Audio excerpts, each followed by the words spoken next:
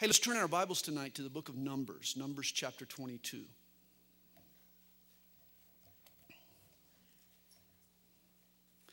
Numbers chapter 22.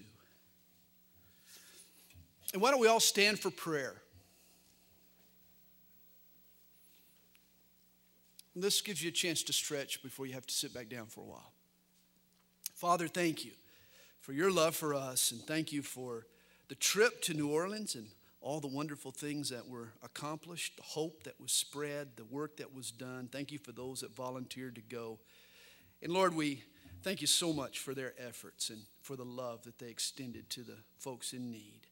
Lord, help us to remember these victims in our prayers, Lord, and help us to particularly remember Pastor Kevin and the churches there in the area, Pastor Steve. And Lord, just help us to support them in the ways that we can. Father, we thank you for your word tonight. And Lord, we know that as we go through your word week after week, your word goes through us. And a cleansing takes place. And faith is built.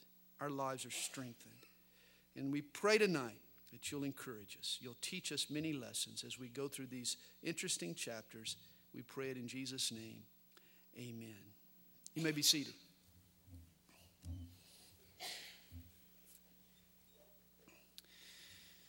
Harry Potter is a young wizard who is enrolled at the Hogwarts School of Witchcraft and Wizardry. Harry is a student magician. At this school, he learns to cast spells and consults the dead and uses his magical powers to reach his goals. And he plies the art of witchcraft. Of course, Harry Potter is the fictional creation of author J.K. Rowling, and he's become the hero to kids all around the world. Rowling's novels portray Harry not as evil or as satanic, but as a good kid trying to do the right thing, all the while using the magical powers that God has forbidden to accomplish his goals. And this is what makes Harry Potter a quandary for Christian parents. On moral issues, Harry has a sense of right and wrong. But he's a wizard and a sorcerer, and he delves into areas that God forbids. Spiritually, Harry is evil. Morally, he might be a good kid. In many ways, Harry Potter is a modern-day Balaam. For Balaam, too, and a sorcerer and a soothsayer. Like Harry, he was steeped in the occult. A sorcerer who used magic and witchcraft to try to alter the physical world through supernatural means, even if it meant consorting with a demon. Sorcerers in Balaam's day would cast spells and incantations and conjure up potions to bribe supernatural forces into accomplishing their purposes. Often people in need would even employ a sorcerer. It was power at a price. And Balaam, too, was a quandary. For he knew of God, and he understood God's sovereignty. In a sense, in some ways, he honored God, and yet he delved into sinister practices that God outlawed. Deuteronomy chapter 18, verse 10, makes it clear what God thought of Balaam's profession. There we're told, "There shall not be found among you one who practices witchcraft, or a soothsayer, or one who interprets omens, or a sorcerer, or one who conjures spells, or a medium, or a spiritist, or one who calls up the dead. For all who do these things are an abomination to the Lord." Strong words, and still very applicable. God wants us to look to him and him alone for supernatural power and wisdom. Consult your horoscope and you forfeit the counsel of God. Tune in to the psychic channel and you tune out the Holy Spirit. These are all practices that we as Christians need to avoid. Reminds me of the husband who'd just gotten off the scales at an amusement park. It was one of those coin-operated scales that gave you your weight and then printed out your fortune. And so the wife grabbed this fortune and she read it. And afterwards she started laughing. She said, "Your fortune says that you're handsome, debonair, and wealthy. And on top of that, it even has your weight wrong too." In other words, you can't trust psychics and fortune tellers. Today, J.K. Rowling uses the lure and the mystery of the occult to make a buck. Sadly, she compromises any spiritual integrity that she might have in order to sell Harry Potter novels. And this too will be Balaam's downfall. For he went divining for dollars. He straddled the fence, or tried to, between good and evil in order to sell his services to the highest bidder. There was no question that God disapproved of Balaam's practices and eventually judged him. But here's the strange twist in this story. God still used him. Balaam is given some of the most beautiful prophecies in the Old Testament that speak of our Lord and Savior Jesus Christ, his first coming and his second. Balaam, I guess, is proof that God can use anyone, either a soothsayer or his donkey. Chapter 22 begins. Then the children of Israel moved and camped in the plains of Moab on the side of the Jordan across from Jericho. Now remember what's happened. Moses and the Israelite armies are on a roll. They've defeated two kings east of the Jordan, Sihon, king of the Amorites, and Og, king of Bashan. And next on their hit list is the king of Moab, a man named Balak. Now Balak, the son of Zippor, saw all that Israel had done to the Amorites. And Moab was exceedingly afraid of the people because they were many. And Moab was sick with dread because of the children of Israel. Imagine an army of 3 million soldiers suddenly camping out in your backyard. You too would be sick with dread. So Moab said to the elders of Midian, now this company will lick up all that is around us as an ox licks up the grass of the field. In addition to the sheer size of Israel's army, the word had gotten out that God had delivered these Hebrews from Egypt, that God was empowering them. They were winning victories. Balak knew of God's miracles in Egypt. He knew of God's provision in the desert. No doubt he had sent out spies and had done reconnaissance on his new neighbors. He'd been viewing them, observing them for months. Balak had a full report on the Hebrews and the power of their God. And he decided that he needed help to defeat them. And so he calls in special forces, a secret weapon. Balak sends Moabite messengers to hire him a wizard. And Balak, the son of Zippor, was king of the Moabites at this time. Then he sent messengers to Balaam, the son of Beor, at Pethor, which is near the river in the land of the sons of his people, to call him, saying, look, a people has come from Egypt. See, they cover the face of the earth and are settling next to me. We got a problem. Therefore, please come at once.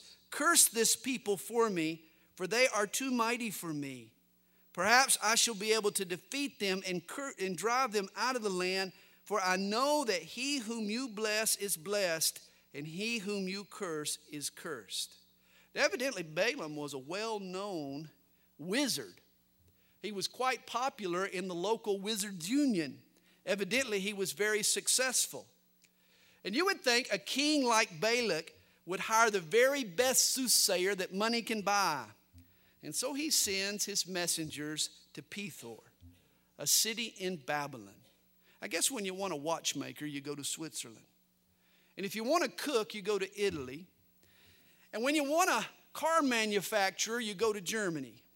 A soccer player, I guess you go to Brazil. But when you want a sorcerer, there's no better place to go than to Babylon. Remember, the Tower of Babel was the seat of Satan. Babylon was the birthplace of the occult. It's no surprise that Balaam lived in Babylon. Verse 7 tells us, so all the elders of Moab and the elders of Midian departed with the diviner's fee in their hand. Apparently there was a standard fee for such services. And they came to Balaam and spoke to him the words of Balak. In other words, they made him an offer. Said they'd pay him the going rate for sorcery. And he said to them, lodge here tonight, and I will bring back word to you as the Lord speaks to me. So the princes of Moab stayed with Balaam. Now here's the noble side of Balaam. He wants to pray about the situation. He wants to seek the Lord. Then God came to Balaam and said, who are these men with you? Now I'm sure God knew the identity of these men. But God wants to ask him a few questions. God wants to slow down the situation a bit. He wants to give Balaam some time to really make a wise decision here. And so Balaam said to God, Balak, the son of Zippor, king of Moab, has sent to me, saying, look, a people has come out of Egypt, and they cover the face of the earth. Come now, curse them for me. Perhaps I shall be able to overpower them and drive them out. And God said to Balaam, you shall not go with them. You shall not curse the people, for they are blessed. Did God make himself clear? Crystal clear. There's no iffiness here. There's no ambiguity here. God is adamant. God says, you shall not go with them. So Balaam, notice what he does. So Balaam rose early in the morning and said to the princes of Balak, go back to your land, for the Lord has refused to give me permission to go with you. Again, he's acting noble. I guess here is Harry Potter, seeming to be a good guy, trying to do the right thing. And the princes of Moab rose and went to Balak and said, Balaam refuses to come with us. But Balak doesn't give up here, notice.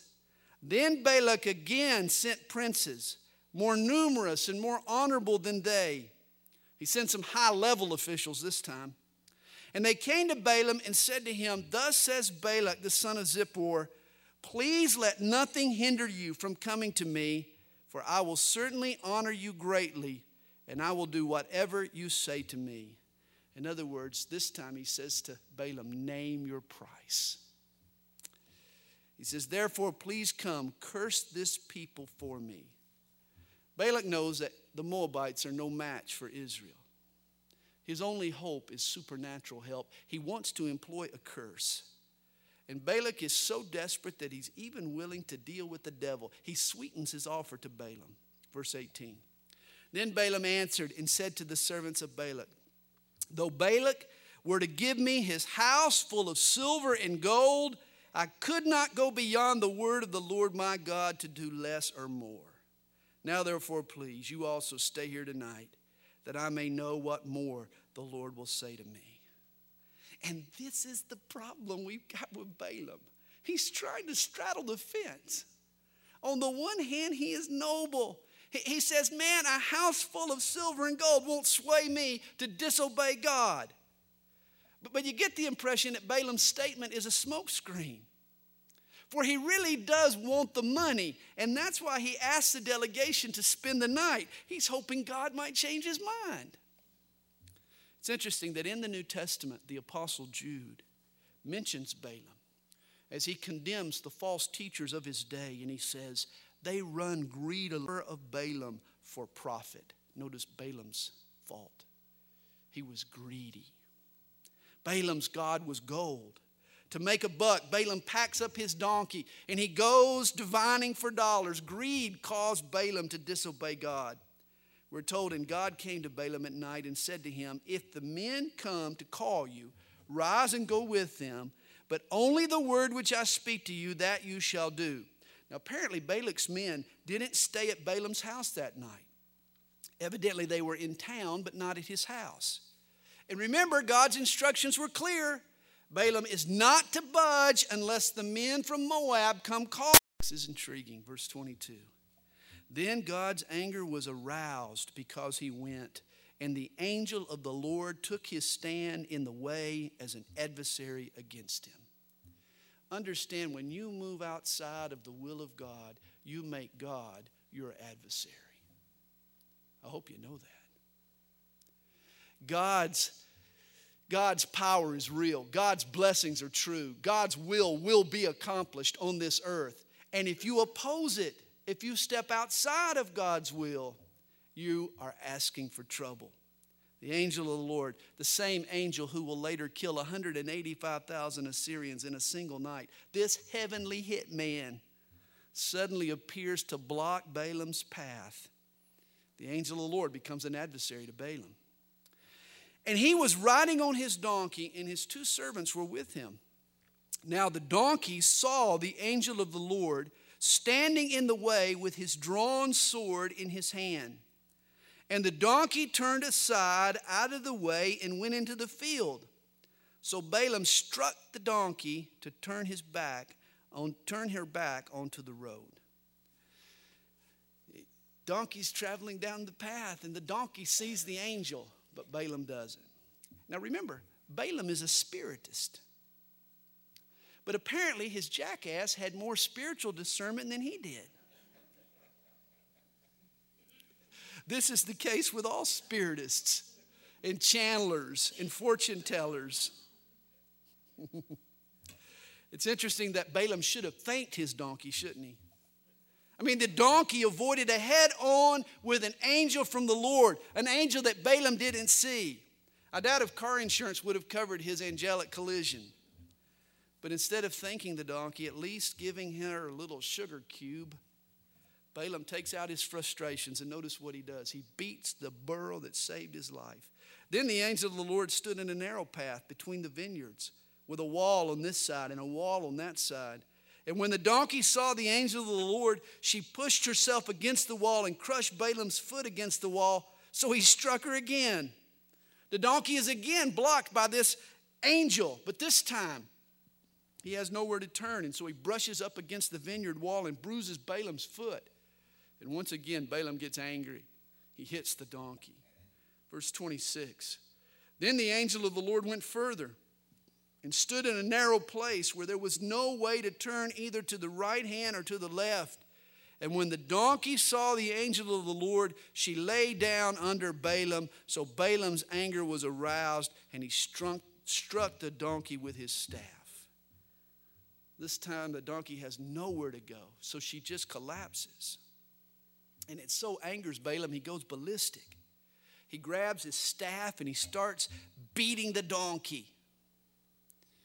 It's a good thing animal control wasn't around in those days. Poor Balaam would have been arrested for cruelty to donkeys. Understand, all this is Balaam's fault. Balaam is to blame. But he doesn't see the role that he's playing in these distressing circumstances. And instead of taking responsibility for his part, being accountable for his actions, Balaam takes out his frustrations on the most convenient target. He ends up beating the tar out of the donkey. Now here's my question to you. In recent weeks, have you encountered some inconvenient detours? Have you hit a wall? Have your plans gone belly up? How do you respond when your life steers off course? As with Balaam, do you ever consider that maybe God knows you're moving in the wrong direction and your problematic situation is His way of steering you back in line? Does that thought ever cross your mind? Instead of taking responsibility for your predicament, do you turn around and beat your donkey? You know, when people get out of God's will, life gets hard. And often we take out our frustrations on the most convenient target, on someone or something closest to us, sometimes our wife or our husband or the kids or a coworker or our boss. There may be some burro bashers right here in this room tonight. You know, there's an old AA saying that holds true for everyone. If I am not the problem, there is no solution. That's worth the price of admission. If I am not the problem, there is no solution. God will go to work on your situation when you stop shifting the blame and accept responsibility for the part you're playing to create it. Someone suggested that America would be better served if we balanced out the Statue of Liberty on the East Coast with a statue of responsibility on the West Coast. Hey, freedom and privilege always comes with responsibility. Well, God gets Balaam's attention in a very interesting way. Verse 28. Then the Lord opened the mouth of the donkey, and she said to Balaam, "What have I done to you that you have struck me these 3 times?" Amazing. God opens the mouth of the animal, a talking donkey. Now, remember in the Garden of Eden when Eve had a discussion with a serpent? You remember that encounter? Apparently, at that time, serpents could talk. And there are serious Bible scholars who believe that before the fall, man could converse with animals. When sin entered the picture, this kind of communication ceased. If Adam and Eve had not sinned, perhaps you'd be able to carry on a conversation with your hamster. Or with a dog, perhaps. It is interesting to me that today at the Yerkes Primate Center, scientists are teaching chimpanzees a rudimentary form of speech. Perhaps they're tapping into some kind of latent ability to articulate with animals that God created in the animal.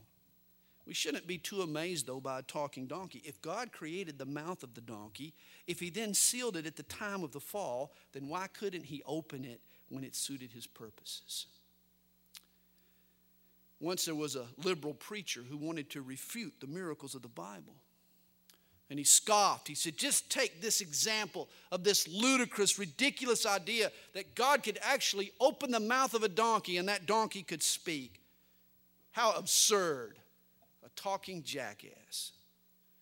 That's when a little old lady on the front row of the church raised her hand and she responded, why, Pastor, that's not such a big deal. God speaks through the mouth of a jackass every Sunday at this church.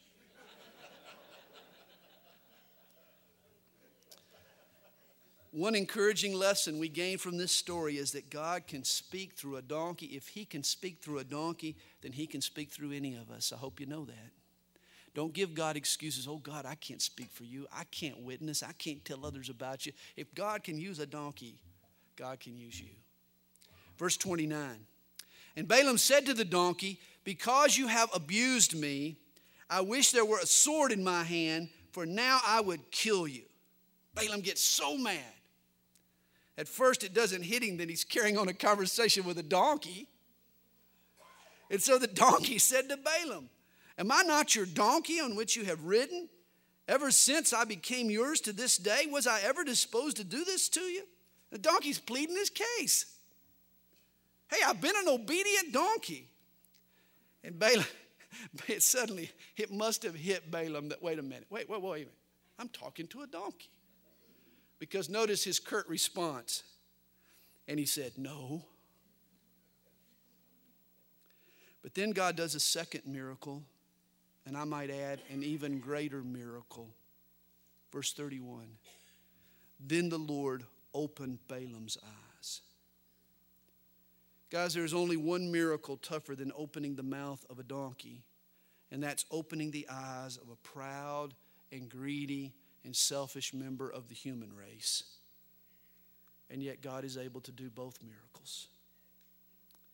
And Balaam saw the angel of the Lord standing in the way with his drawn sword in his hand. Finally, Balaam sees. And he bowed his head and he fell flat on his face. And the angel of the Lord said to him, why have you struck your donkey these 3 times? It's a rough day for Balaam. He gets corrected from above him and from below him. From an animal, now from an angel. Behold, I have come out to stand against you, because your way is perverse before me. The donkey saw me and turned aside from me these 3 times. If she had not turned aside from me, surely I would also have killed you by now and let her live. Verse 34. Balaam said to the angel of the Lord, I have sinned, for I did not know you stood in the way against me. Now, therefore, if it displeases you, I will turn back. Balaam finally repents. He's willing to turn back. He's willing to do whatever God asks. Then the angel of the Lord said to Balaam, go with the men, but only the word that I speak to you, that you shall speak. Balaam is only to speak the words that God puts into his mouth. And so Balaam went with the princes of Balak. Now, when Balak heard that Balaam was coming, he went out to meet him at the city of Moab, which is on the border at the Arnon, the boundary of the territory. Then Balak said to Balaam, did I not earnestly send to you, calling for you? Why did you not come to me? In other words, why are you so late? Am I not able to honor you? And Balaam said to Balak, look, I have come to you. Now have I any power at all to say anything? The word that God puts in my mouth, that I must speak. I'm here, but I'm only going to say what God tells me to say. So Balaam went with Balak, and they came to Kiriath Huzoth. Then Balak offered oxen and sheep And he sent some to Balaam and to the princes who were with him. So it was the next day that Balak took Balaam and brought him up to the high places of Baal, that from there he might observe the extent of the people. He takes Balaam to a lookout where they can observe and see the children of Israel camped on the plain. And in the next two chapters, chapters 23 and 24, Balaam will utter four prophecies, four fascinating prophecies laced with references to the Messiah of Israel. 4 times Balak hopes that this soothsayer will curse Israel. Instead, 4 times he blesses them. Then Balaam said to Balak, "Build 7 altars for me here, and prepare for me here 7 bulls and 7 rams." And Balak did just as Balaam had spoken. And Balak and Balaam offered a bull and a ram on each altar. Then Balaam said to Balak, "Stand by your burnt offering, and I will go. Perhaps the Lord will come to meet me, and whatever he shows me, I will tell you." So he went to a desolate height, and God met Balaam. And he said to him, "I have prepared the 7 altars, and I have offered on each altar a bull and a ram." Then the Lord put a word in Balaam's mouth and said, "Return to Balak, and thus you shall speak." So he returned to him, and there he was, standing by his burnt offering, he and all the princes of Moab. And he took up his oracle and said, "Balak the king of Moab has brought me from Aram, from the mountains of the east. Come curse Jacob for me, and come denounce Israel." That was what he had been hired to do. But notice Balaam gets trumped. He says in verse 8, "How shall I curse whom God has not cursed? And how shall I denounce whom the Lord has not denounced?" Good questions indeed. You see, even a soothsayer, even Balaam, has to admit that any supernatural or demonic power is still subject to the power of God. You see, Balaam can't curse anyone that God intends to bless. And this is why I do not believe that a Christian can be cursed. I don't believe that a Christian can be placed under a curse. And I'll tell you why. Ephesians 1 verse 3 tells us that if you trust in Jesus Christ, God has blessed you with all spiritual blessings in heavenly places in Christ Jesus. If God has blessed you, then nobody can curse you. That's what Balaam says. In verse 9, Balaam continues his prophecy. "For from the top of the rocks I see him, and from the hills I behold him there, a people dwelling alone, not reckoning itself among the nations. Who can count the dust of Jacob, or number 1/4 of Israel?" In other words, the number of his armies is so vast.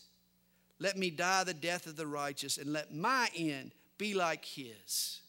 In other words, if I were only as blessed as these people of Israel. Now, obviously, this is not what Balak thought he had purchased. He gets double-crossed. He hired Balaam to curse Israel, but instead Balaam blesses Israel. Then Balak said to Balaam, "What have you done to me? I took you to curse my enemies, and look, you have blessed them bountifully." So he answered and said, "Must I not take heed to speak what the Lord has put in my mouth?" In other words, I didn't come up with this. This was something that God's told me to say. Then Balak said to him, "Please come with me to another place from which you may see me. You shall see only the outer part of them, and shall not see them all. Curse them for me there." In other words, he tries from a different angle to get a different result. And so he brought him to the field of Zophim, to the top of Pisgah, and built 7 altars, and offered a bull and a ram on each altar. And he said to Balak, "Stand here by your burnt offering while I meet the Lord over there." Then the Lord met Balaam and put a word in his mouth and said, "Go back to Balak, and thus you shall speak." So he came to him, and there he was, standing by his burnt offering, and the princes of Moab were with him. And Balak said to him, "What has the Lord spoken?" Then he took up his oracle and said, "Rise up, Balak, and hear. Listen to me, son of Zippor. God is not a man that he should lie, nor a son of man that he should repent. Has he said, and will he not do? Or has he spoken, and will he not make it good? Behold, I have received a command to bless. He has blessed, and I cannot reverse it. God promised to bless Israel. And God is not going to change his mind in midstream. In other words, God's promises are sure. God never, ever lies. It reminds me of Romans chapter 11, verse 29. For the gifts and the calling of God are irrevocable. God had chosen to bless Israel, and Israel would be blessed. He says, he has not observed iniquity in Jacob, nor has he seen wickedness in Israel. And oh my, it was not because there wasn't wickedness there. We've been following them through the wilderness. We know how wicked these people could be. But God chose not to see Israel's sin. And this is what he does with his people today. The New Testament term justified, write that down. It means this: to treat someone just as if I'd never sinned. That's what it means to be justified. And we have been justified in Christ Jesus. Hey, God knows you've sinned. God knows I've sinned. God knows that we failed him. He just doesn't treat us as such. He provides us the same acceptance and access and love. He shows his own son. Hey, he has not observed iniquity in you, nor has he seen wickedness in you, because you trust in Jesus Christ. Well, the Lord, his God, is with him, and the shout of a king is among them, talking about Israel. God brings them out of Egypt. He has strength like a wild ox, for there is no sorcery against Jacob, nor any divination against Israel. Again, no man can curse the group that God has chosen to bless. Evil curses are powerless against God's people. He says, it now must be said of Jacob and of Israel, oh, what God has done. And I love that. Israel was a testimony to the mercies of God. A nation of slaves, suddenly a mighty army. It was a miracle. And Balaam knows the purpose of this nation is to bring God glory. When people looked at Israel, God intended for them to say, oh, what God has done. And this is God's intention for us. He wants, when people look at our lives, or when people visit our church, when they look at us from where we've been to where we are, God wants people to rise up and say with astonishment, oh, what God has done. Look at what God has accomplished. He doesn't want them to see us. He doesn't want us to brag about what we have done. No, when people come, when people observe our lives, our testimony needs to be, look what God has done. He says, look, a people rises like a lioness and lifts itself up like a lion. It shall not lie down until it devours the prey and drinks the blood of the slain. Then Balak said to Balaam, neither curse them at all nor bless them at all. In other words, if you're going to bless them anyway, if you're not going to curse them, why are you going to turn around and bless them? That's basically what he's trying to say. What am I paying for here? So Balaam answered and said to Balak, did I not tell you, saying, all that the Lord speaks, that I must do? I told you what I had to do in the first place. Then Balak said to Balaam, please come, I will take you to another place. Perhaps it will please God that you may curse them for me from there. And I'm not sure why he kept thinking that if he changed the angle, he was going to change the result, but somehow that factored into his thinking. So Balak took Balaam to the top of Peor that overlooks the wasteland. Then Balaam said to Balak, build for me here 7 altars, and prepare for me here 7 bulls and 7 rams. And Balak did as Balaam had said, and offered a bull and a ram on every altar. By now, Balak has offered 21 bulls and rams. In addition, he's been paying Balaam's salary. In other words, he's made a sizable investment in seeing Israel cursed. And again, he hopes a change of scenery will help. Chapter 24. Now when Balaam saw that it pleased the Lord to bless Israel, he did not go as at other times to seek to use sorcery, but he set his face toward the wilderness. Now evidently in the previous 2 attempts, Balaam attempted some means of witchcraft, some tool of sorcery. He must have sprinkled a potion or perhaps cast a spell. But now it hits Balaam how silly that seems in light of the awesome power of God that has restrained him. This time Balaam raised up his eyes and saw Israel encamped according to their tribes. And notice this, and the Spirit of God came upon him. And this is amazing to me. This is the third time that Balaam tries to curse Israel. And this time Balaam is filled with the Holy Spirit. And I think this brings up an important point. Just because a person evidences some spiritual gift doesn't necessarily mean that they're living a holy life or that they've reached some degree of spiritual maturity. You remember the Corinthians exhibited a smorgasbord of spiritual gifts, but at the same time, they had a host of problems. They were immoral and carnal and cliquish and divisive. Hey, just because you have a gift of teaching or you speak in tongues or you have some other spiritual gift, it doesn't mean that God is necessarily pleased with how you're living. Just because he uses you doesn't mean you have his approval.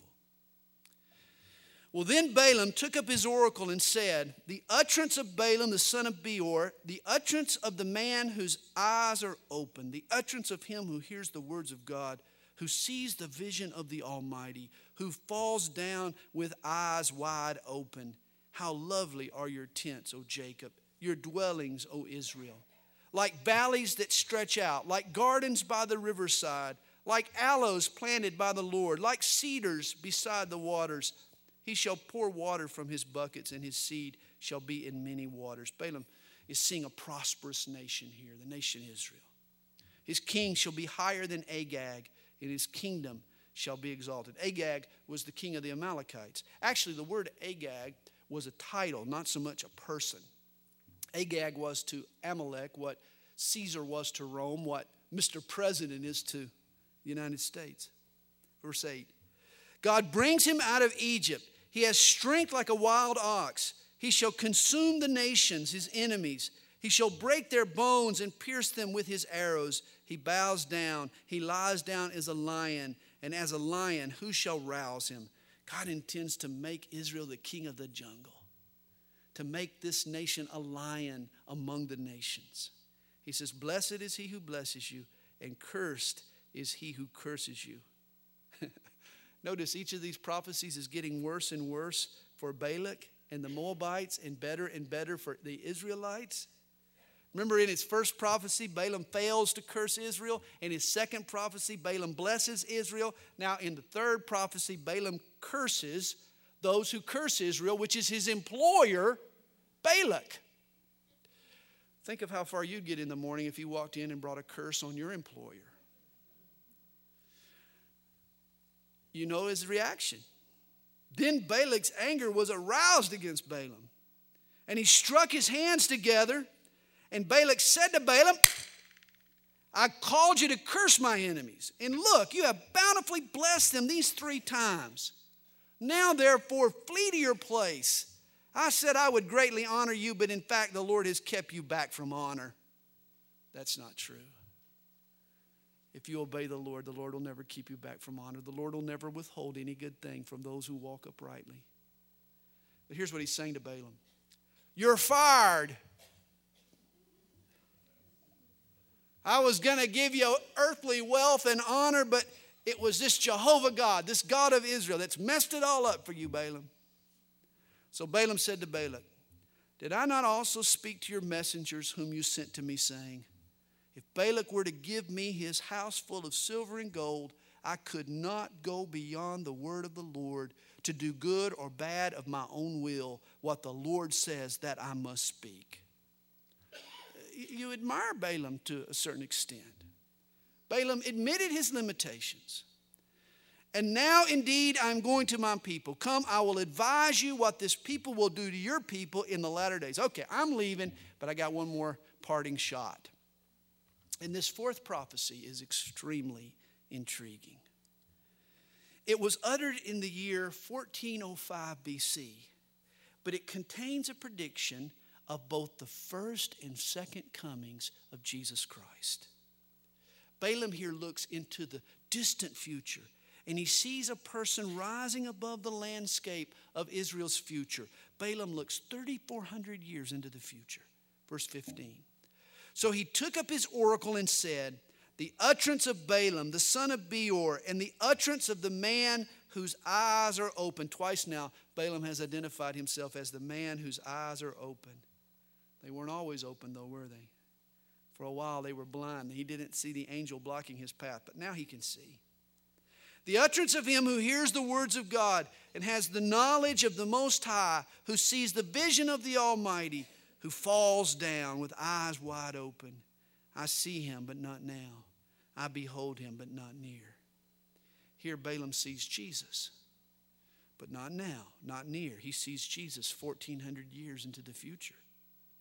A star shall come out of Jacob. A scepter shall rise out of Israel and batter the brow of Moab and destroy all the sons of tumult. Remember, Balak was the king of Moab. The Bible teaches us that the Messiah was to be the descendant of Jacob. Fits this prophecy. In Revelation 22, verse 16, Jesus calls himself the morning star. He was a star from Jacob. The word scepter means ruler, and certainly Messiah will be a king. These are all prophetic references to Jesus Christ. In fact, some scholars see in this prophecy a reference to the Star of Bethlehem that pointed the way for the Babylonian Magi to find their way to Jesus' birthplace. And it's interesting that the wise men who came to see Jesus, they were from Persia or from Babylon, and thus they were descendants of Balaam. They were likewise a group of Babylonian soothsayers and sorcerers, and I'm sure they had studied Balaam's prophecies, and perhaps they had gotten the identification of the star from Numbers chapter 24. He says, Edom shall be a possession, Seir also, his enemies, shall be a possession, while Israel does valiantly. Messiah's victory over both Edom and Moab will take place at his second coming. There are other prophecies that point to that. I believe this prophecy points to both Jesus' first and second advent. He says, out of Jacob one shall have dominion and destroy the remains of the city. Then he looked on Amalek, and he took up his oracle and said, Amalek was first among the nations, but shall be last until he perishes. Then he looked on the Kenites, and he took up his oracle and said, firm is your dwelling place, and your nest is set in the rock. Nevertheless, Cain shall be burned. How long until Asher carries you away captive? Then he took up his oracle and said, alas, who shall live when God does this? But ships shall come from the coast of Cyprus, and they shall afflict Ashur and afflict Eber, and so shall Amalek until he perishes. In other words, Balaam sort of takes up his oracle, or this prophetic gift that he's using, and he sort of machine guns down all the nations surrounding, the Moabites first, and now the Amalekites and the Kenites, and then the coasts of Cyprus. He predicts that they all will fall to Israel. Some of these prophecies certainly will be fulfilled in the last days. Balak has 4 times now tried to curse Israel, but instead he's paid for 4 blessings. Verse 25, so Balaam rose and departed and returned to his place. Balak also went his way. But as Paul Harvey might say, stay tuned for the rest of the story. Chapter 25. Now Israel remained in Acacia Grove, and the people began to commit harlotry with the women of Moab. They invited the people to the sacrifices of their gods, and the people ate and bowed down to their gods. So Israel was joined to Baal of Peor, idolatry, and the anger of the Lord was aroused against Israel. Always remember, the best commentary on the Bible is the Bible. And here's a great example. For when you flip over to Revelation chapter 2, verse 14, there we're told something interesting about Balaam. He taught Balak to put a stumbling block before the children of Israel, to eat things sacrificed to idols, and to commit sexual immorality. Hey, God wouldn't let Balaam curse Israel. So Balaam told Balak what to do so that God would curse them himself. Hey, Balak, just send a few beautiful babes down into the camp. just send in a few of your temple prostitutes, and the Hebrews will sell their soul for a few moments of sexual pleasure. And that is exactly what Balak did. He followed Balaam's advice, and the Hebrews were seduced by the women of Moab. They committed adultery, and they were led into idolatry. And Balaam was right. He earned his paycheck after all.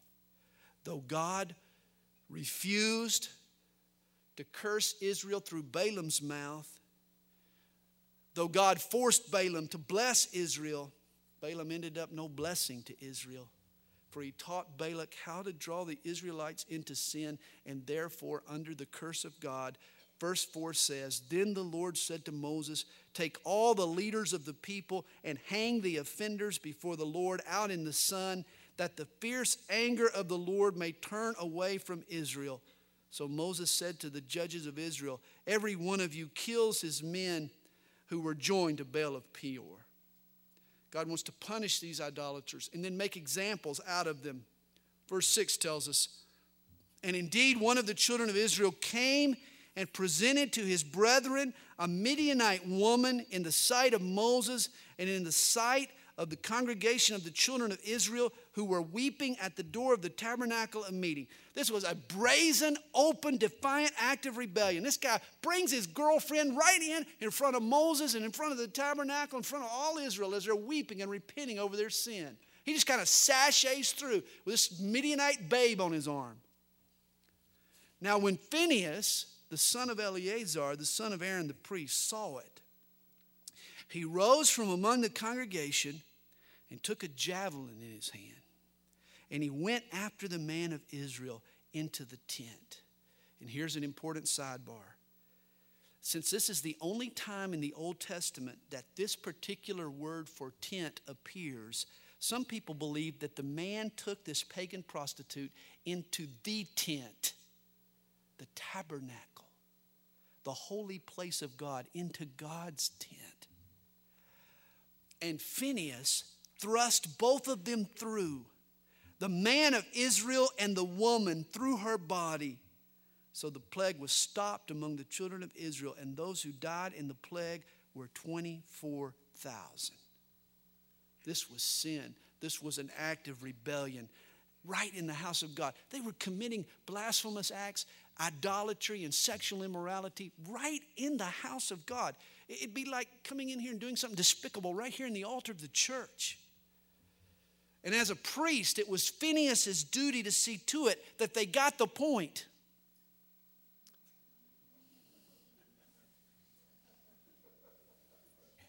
And so he takes a javelin and he thrusts them through, both of them. It took decisive action on the part of Phinehas to stop the plague. Guys, sometimes a situation can become so desperate that somebody has to rise up and say, enough is enough.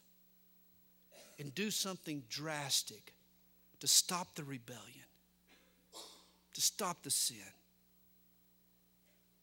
Sometimes this has to be done in the church, in our communities, in our families. Sometimes we have to rise up and say, enough is enough, and we have to do something drastic. Verse 10 tells us, Then the Lord spoke to Moses, saying, Phinehas, the son of Eleazar, the son of Aaron the priest, has turned back my wrath from the children of Israel, because he was zealous with my zeal among them, so that I did not consume the children of Israel in my zeal. Phinehas understood the severity of the situation. I mean, he hit the nail on the head, and God commended his bold action. And guys, there are times, as I've said, in our families, in our church, in our community, in our country, when we need to take an enough is enough attitude. We need the zeal of the Lord to save lives. And I suppose for us, when we take up the zeal of the Lord, when we have that enough is enough attitude, we don't go out to kill others. Rather, we go out to spread the truth and spread life and spread the words of life. Well, verse 12 rewards Phinehas with a special covenant.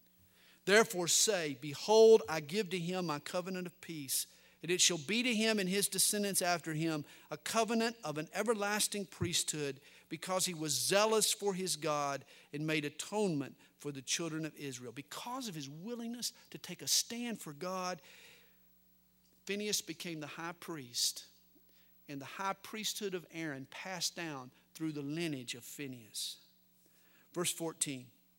Now the name of the Israelite who was killed with the Midianite woman, was Zimri, the son of Salu, a leader of a father's house among the Simeonites. And the name of the Midianite woman who was killed was Cosbi, the daughter of Zer. No relation to Bill Cosby, by the way. He was head of the people of a father's house in Midian.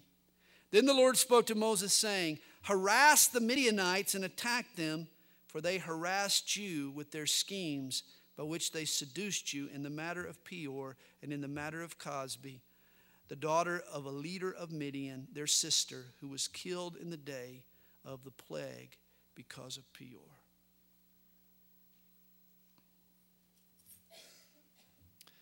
And there we have it. Next week, Numbers chapter 26, the Lord willing. So, what's that? My wife is signaling me. Oh, yes. We have another important announcement to make tonight. Tuesday night is Ladies' Bible Study.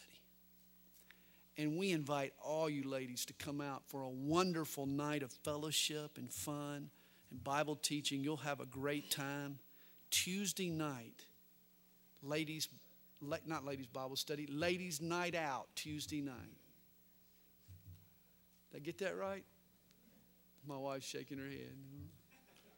Blew it again. Ladies Bible study. No, ladies night out Tuesday night at 6:45, right? 6:45. Tuesday night for ladies night out right here at Calvary Chapel.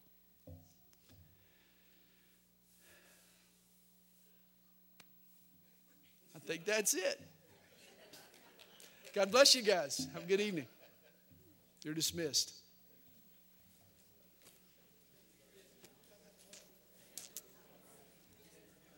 Please don't forsake me. Help me to see you on my soul.